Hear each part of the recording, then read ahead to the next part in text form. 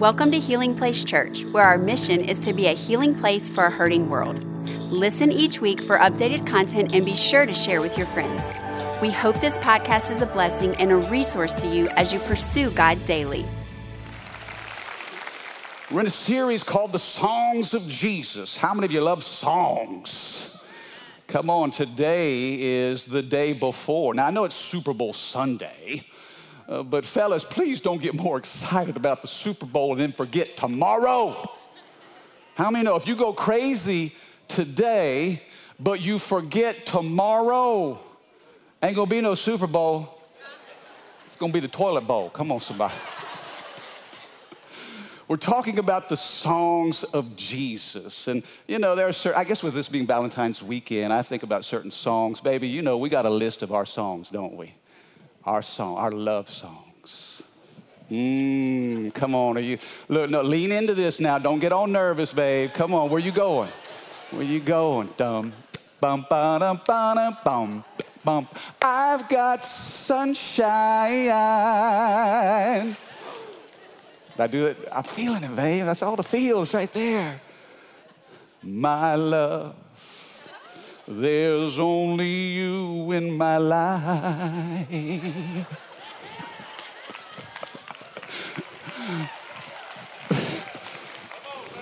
Yeah, you know, I'm glad the Bible says make a joyful noise. I don't sing real well, but I can make some noise.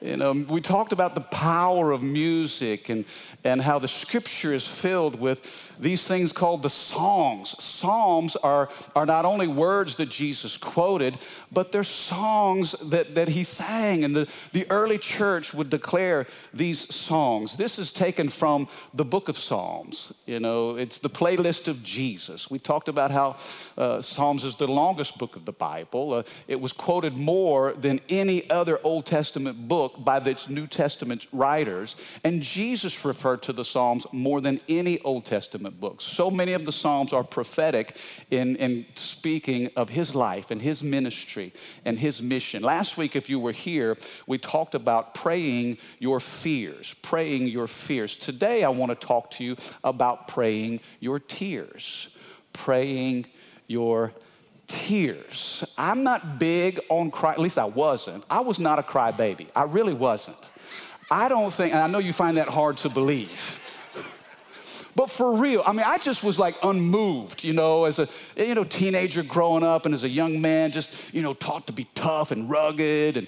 And then, July 27th, 1996 changed everything. I got all weepy and sad when Rachel and we got married, and I see her walking down the aisle, and when I set eyes on her, I got that lump in my throat. And then on our wedding day, babe, remember I played and I sang a love song to you. Do you remember that? Oh yeah, you'll never forget that. And I literally saw tears coming down her face. And I don't know if that was tears of joy or like, please end this song. It's pathetic. Cried the day that I got married. I cried when my children were born. I remember when Alexa was born, the nurse actually came out to the waiting room and talked to the family and said, listen, the baby's fine, but we're not sure about the father. I was a mess. How many of you cry when you watch a sappy movie? Oh, yeah. I tell you this, confession. I cry every single time I watch the Disney animated movie Tangled. Rapunzel. I mean, have you seen Tangled? How many of you seen Tangled? At the end of the movie, remember, she was kidnapped as a child, and then years later when she's restored to her mom and her dad, and that part, it's emotional. I weep every time I see that movie. I know it's a cartoon, but if you got kids, you know what I'm talking about. How many of you have ever laughed so hard that you cried? You just belly laugh. I mean, it's you're losing functionality of your body. We did that this past week. Some of us went to a conference, we hung out, and we just laughed. Laughter is so good for the soul.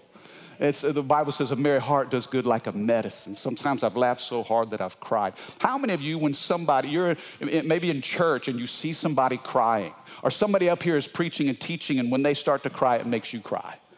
How many of you get weepy when somebody else is broken?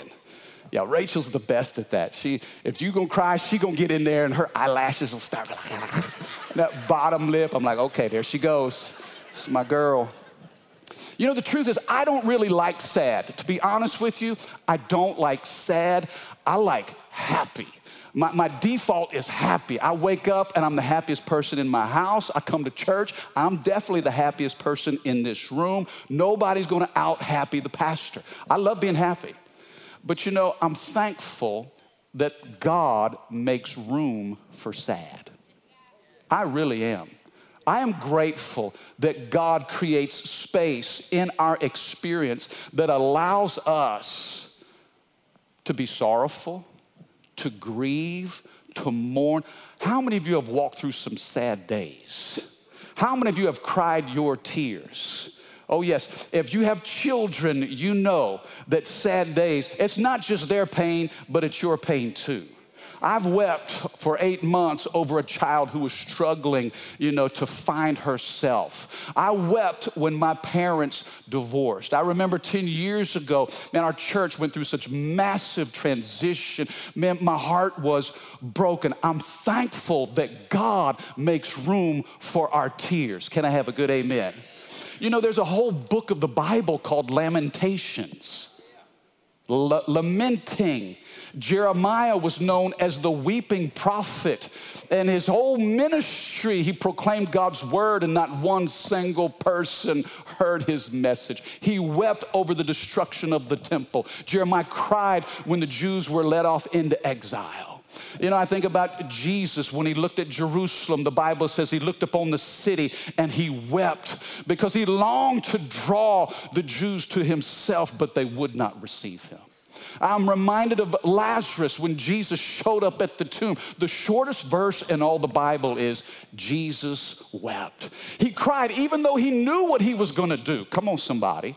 He knew how he was gonna redeem the whole experience, yet he slows down long enough to feel sadness and sorrow for the loss of a friend. You know, I love what Charles Spurgeon said. He said, a Jesus who never wept could never wipe away my tears. How many of you know that Jesus is touched with the feelings of our sadness? When you hurt, he hurts. The Bible says in Psalm 56, I want to teach you out of this psalm. This is a great psalm to pray when you're walking through a season of sadness. Last week we talked about what to pray when you're afraid. Today, this is how to respond, what to pray, what to say, what to do in your worst moments. How many of you know God can take your worst moments and turn them into your best opportunities? Psalm 56, this is a psalm that, again, was penned by David. And many of you know David, he lived a life that had a lot of ups and a whole lot of downs. I'm thankful for the writers of Scripture. You know, that they didn't live some sinless, perfection, stained glass life, but it was filled with problems and struggles and challenges. David had some ups. When he was just a teenage boy, Samuel anointed him to be the future king of Israel. When David checked on his brothers who were in battle one day, you know the story of David and Goliath and how this young teenage boy with a rock in his pocket and God in his heart, he defeated that Philistine giant. And in one moment, David became a national hero. But then from that moment, the scripture says Saul kept a jealous eye on David. In fact, Saul was so enraged with jealousy that he tried to kill David. And now David is fleeing for his life. And in this psalm, David is so fearful for his life that he escapes to the land of the Philistines and he tries to find refuge among God's enemies. David was a man without a country. He didn't know where he belonged. He didn't know where he fit in. Does anybody identify with that? You ever felt like I feel homeless in my soul? I don't know who my tribe is, where my people are, where I add value. David was running from King Saul, so he was far away from home. He goes into the enemy's camp, and the Philistines look at him and say, hey, we don't want anything to do with you. You just defeated our champion, Goliath. And so David, he writes these words. He carries the anointing to be king, but he's living like a fugitive. And here's what he says in Psalm 56. verse 1. He says, "Oh God, have mercy on me." That's a great way to start a prayer. Oh God, I just throw myself at your mercy. He says, "For people are hounding me. My foes attack me all day long. I'm constantly hounded by those who slander me, and many are boldly attacking me. But when I am afraid, I will put my trust in you." Now, right here off the bat, do you sense the desperation in David's voice? If you're taking notes, the first thing I want you to write down is this. Number one, if you're in a season of sadness, maybe you've cried a river of tears. Number one, what you do is you pour out your heart to God. Just pour out your heart to him. Unload everything that you feel. All the emotions, the struggles, the hurts, the disappointment, and just throw them at the mercies of God. There's something about desperation that creates space for the supernatural. You weren't built to sustain all of that on your own. And what David does here is a beautiful example for all of us. Some of you are walking through the most difficult season of your life. I'm telling you, hear me, church, I have to preach this message today. I have to speak it to you. You know why? We can't be a healing place for a hurting world if we don't make room for tears. We can't act like we got all of our stuff together. Listen, I'm not here to impress you. And listen, you're not impressing anybody here. How many know God knows exactly where we are? He knows our struggles. Man, he sees our good moments, but he is intimately familiar with our hurts and our heartaches. There's something about the element of desperation that touches the heart of God. You know, in fact, I'll tell you this, desperation plus expectation equals visitation.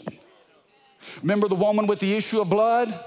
She had suffered for 12 years and sought the help of doctors and didn't get any better. She only grew worse. This woman was desperate, but she said, if I can just touch the hem of his garment. There was a sense of expectation. Desperation plus expectation created visitation. Jesus was like, whoa, wait a second, who touched me? The disciples were like, what are you talking about? Jesus, everybody's touching on you. Look at the crowd. He's like, no. This was a different touch. Listen, bring your desperation to the house of God. Pour out your heart. Don't be afraid to give him your unrehearsed, unedited, uncensored self. God doesn't want the sanitized you. He wants you. Are you with me? How many of you remember growing up in school and you were in English class and you had to write papers? And did you feel that groan? Some of you are crying tears right now just remembering what it was like. How many of you just despised writing term papers? You hated it. Yeah, why was it so difficult? Do you remember the process that the teacher brought us through? It first started with the rough draft. Some of you getting triggered right now, aren't you? Start with the rough draft, and then, you take all the thoughts and ideas and anything closely associated. You just kind of put it on paper. And then you go through a series of revisions and edits, and let's start to size and shape this thing. And then you end up with the final version. Come on, it's kind of like writing a sermon. How many like to preach a sermon every Sunday in front of like thousands of people and get graded each week? You feeling my pain, aren't you? Yes, indeed. Thank you. I feel the love. Well, you know what? In writing a paper, you start with the rough draft. Sometimes I feel like we're trying to give God our final version because we're afraid that he's going to grade us on the rough draft. Come on, are you with me? God says, no, I'm not grading you on the rough draft. I'm the author that's helping you to write the story. Come on, somebody. He's the author and the finisher of our faith. He says, I want your unedited, uncensored, unsanitized self. Bring your rough draft to me. The good stuff, the bad stuff, the ugly stuff, the embarrassing stuff, the painful stuff, the disappointing stuff. Pour out your heart to me. He's writing the story. Think about the woman with the alabaster jar of perfume. Remember how the Bible says that she anointed Jesus and then she washed his feet with what? Her tears. Speaking of tears, she's literally crying, and her tears are falling from her face to the very feet of Jesus. And the Bible says she takes her hair and then begins to dry them with her hair. She's pouring her heart out upon Jesus. And guess what? The disciples are criticizing her. What a waste. Oh, she spent all that money on this perfume. It was a year's wages. What a waste. Listen, what the disciples called a waste, Jesus said, no, this is her worship. It's not a waste. It's your worship. And where you pour your heart. He actually said to his disciples, you don't understand what she's doing. She's anointing me and preparing me for burial. And what she has done will be remembered. Anywhere the gospel is preached, what this woman has done will be remembered. You know what I love about this house? We make space and room for sadness. It's okay to not be okay. And these altars, one of my favorite things about the church is the time that we have at the end of service where these altars are filled with people, broken people, hurting people, confused people, disappointed people, struggling people, hopeful people, trusting people, honest people. And you know what? These altars are messy. It's the rough draft of our lives. We're giving him everything. In complete honesty, I pray that as a church, we never get away from the altars. You know, progressive churches, it's a little concerning to me how I'm seeing a direction in churches today where we'll sing our songs, we'll give 3 points in a poem, we'll say a nice, neat little prayer, put a gift bow on it, and then we'll send you out the door, and people never have a chance to really connect with God. You owe it to the call of God on your life to give him the rough draft. And he's promised with the help of the Holy Spirit, he'll bring you through some revisions and some edits. And I promise you this, you will not be disappointed with the final version of what God has for you. Come on, you believe that? Put your hands together if you believe that. Number one, pour out your heart to God. David says, oh God, have mercy on me. Look at verse 4. Here's what he says. I praise God for what he has promised. Somebody say promised. David says, I give praise to God for what he has promised. I trust in God, so why should I be afraid? What can mere mortals do to me? In this verse, I see something very powerful. Number one, not only do we pour out our heart to God, but number two, we cling to God's word. We cling to his word. He says, I praise God for what he has promised, for what God has said. You know, sometimes all you have to hold on to is a word from God. Sometimes the only thing you have to grab a hold of is a word from the Lord.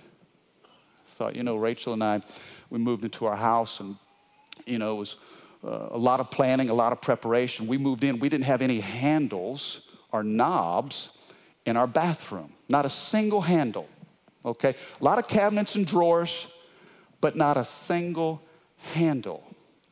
You know how hard it is to open a drawer and get your toothbrush without a knob or a handle? Listen, and not for weeks or for months,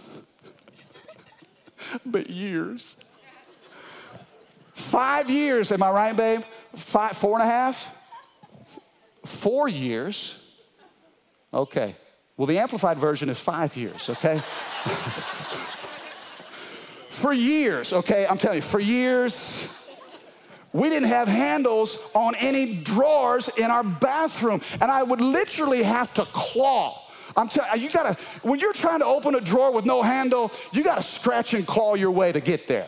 Just to get my toothbrush and my toothpaste, I'm telling you, claw marks everywhere. I had to literally grow my fingernails out. I'm telling you, I didn't do that. But we would reach, and you're trying to, okay, time to brush my teeth. Here we go. Reach down, and for 4 years, I think it was 5, felt like eternity. You grab the handle, you grab the drawer at the same place. Eventually, you're wearing the paint down, okay? Scratch marks, claw marks, no paint, until finally, we got some handles. I was like, yes! She's like, baby, these are it. These are the perfect handles. So, we installed handles, but guess what? I would go to brush my teeth, and out of habit, I would still claw the drawer. God's reminding me, boy, you got some handles now. You need some new habits. Come on, somebody. Can I tell you this? You know what God's word is? God's word is a handle. God's word is something you can hold on to when you're going through the darkest, most difficult days. Now, here's the problem. Listen to me. If you don't know God's word, you have nothing to grab a hold of. If you don't invest this book into your life, when hard times hit, you're going to be grabbing feelings. Come on, somebody. You're going to be grabbing some wrong friends. Come on, talk to me. You're going to be grabbing headlines and whatever narrative and circumstances. And God says, no, my word is a handle that you can hold on to. Guess what? Not only is a handle something you can hold on to, but a handle opens doors and gives you access to places and spaces that you couldn't get there before. Are you catching this today? When you're walking through the most difficult season of your life, pour your heart out to God. Give him the rough draft. But I want to tell you this. You've got to hold on, cling to this book. Cling to it. Grab a hold of it. That's why we encourage you to read the Bible every day. What have I told you every week of 2022? Make a commitment to 2 things. What am I telling you to commit to? Number 1, to God's house. Be in the house of God. Listen, if you don't like God's people or God's places now, what makes you think you belong to heaven? How are you going to act when you get to heaven? Because it's filled with God's people, and that's God's place. Come on, somebody. Be in the house of God. And what's the second thing I encourage you to do? Get in the book. Get in this book. Read this book. Listen, stop expecting a full-time Jesus on a part-time commitment. How many of you want Jesus in your emergencies? Well, listen, you got to pull him out on the normal everyday days. You got to build some habits in your life that says, I'm going to grab hold of the word of God. I know my feelings are telling me this, but my faith is saying, hey, this is the promise of God's word. Sometimes all you have to hold on to is a promise from the Lord. You know, the problem with our country today, there's a famine in the land. Now, this is the most wealthy nation on the planet of the earth. But we are starving for the truth of God's word. We don't know the book. And when you don't know the word of God, you can't access the power of God. It's reminding of a story I heard recently about a young man named Bashira. Grew up in Central Africa in a devout Islamic family. Bashir goes to visit his uncle. While he's working at an internet cafe, a missionary gives Bashir a Bible. Bashir takes this Bible home with him. And he remembers what had happened years prior when he tried to read the Bible. His dad took a knife and cut him to pieces. He spent 9 days in the hospital. And he realized that day that he was not a Muslim. He didn't know that he could be a Christian, but he knew what he was not based on how his dad treated him. Now here he is several years later, and he's got this Bible that was given to him by a missionary, and he's afraid to read it because he knew what happened to him before. Secretly at night, he begins to read the scriptures. He said, I tried to read just a little bit of it and put the Bible down, but I couldn't stop. he said the next story was better than the previous story. He said, in 3 weeks, I read the entire New Testament.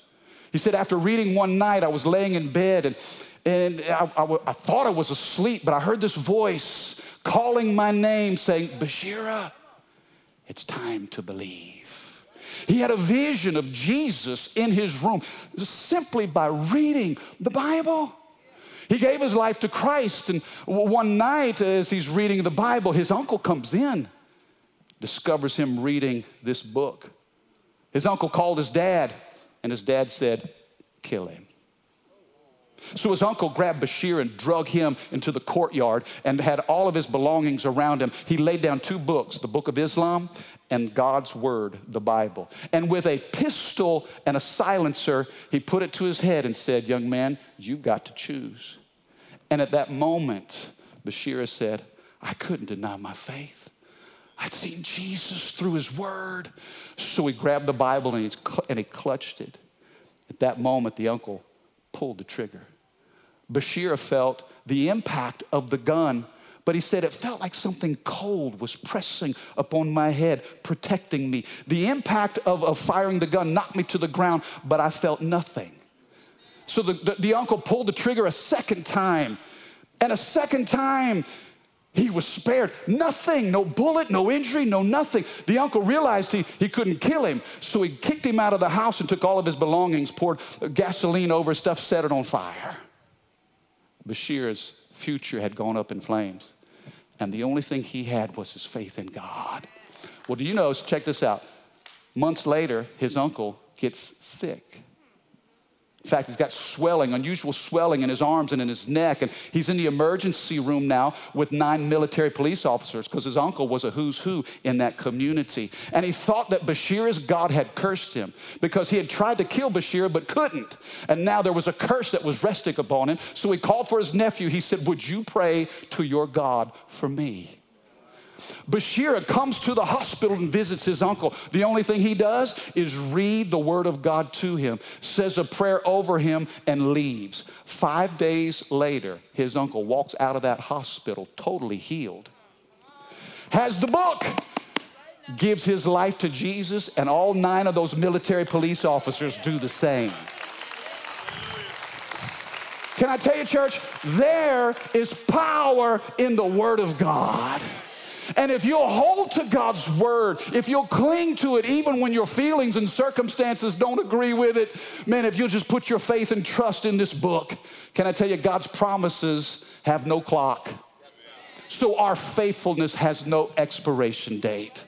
The Bible says in Psalm 30, verse 5, that God's anger lasts only a moment, but his favor lasts for a lifetime. Weeping may endure through the night, but joy comes in the morning. Can I have a good amen?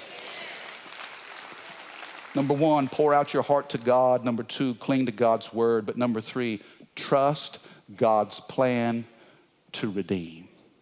Trust God's plan to redeem. I want to ask the band to come up. I want you to see this. The last couple verses I want to read to you in Psalm 56. Look at what David says in verse 8. David says, Lord, you keep track of all of my sorrows. You've collected all of my tears in your bottle, and you've recorded each one in your book. Notice what David's referencing here. He's referencing a bottle and a book. David uses language. God, you're keeping track. You collect and you record. Why would David make reference to a bottle and a book? What is God doing with every tear that we cry? Scripture says he collects it. He collects it in a bottle. Some of you, your bottle is bigger than others. You've cried a lot of tears. He says, and God, you record each one in your book. Now notice he's collecting, he's recording, he's keeping track of. You know what that word in the Hebrew means? It means that God is numbering. He's assigning. He's counting. Oh, hear me, this is good news. Why would God record your sorrows? Some of you are trying to forget the pain that you've been through, and God's saying, no, I'm not forgetting it, I'm recording it. Why would God record it? God records it so he can redeem it. Why would God keep record of it? Why would he keep track of it? Every hurt, every heartache, every pain, God's collecting those tears and he's writing things down because he records our suffering so that he can redeem it. There's a reason why God doesn't waste pain. Come on, somebody. Nothing you've ever experienced with a child, sickness in your body, with a financial need, betrayal, something at work, sabotage by others, lies made up about you. Think about the most difficult stuff you've ever been through. God's written it in his book. Why? To redeem it. You say, Mike, what do you mean redeem? You ever found a gift card that you didn't know you had? And you're like, oh, wow, it's a good day. Gift card to Ruth's Chris. Come on, somebody. Rachel was digging through the drawer, the one with the handle. She was digging through the drawer and says, hey, I've got a gift card to Ruth's Chris. We're like, yes. What's our first question when we find a gift card? Has it expired? And how much?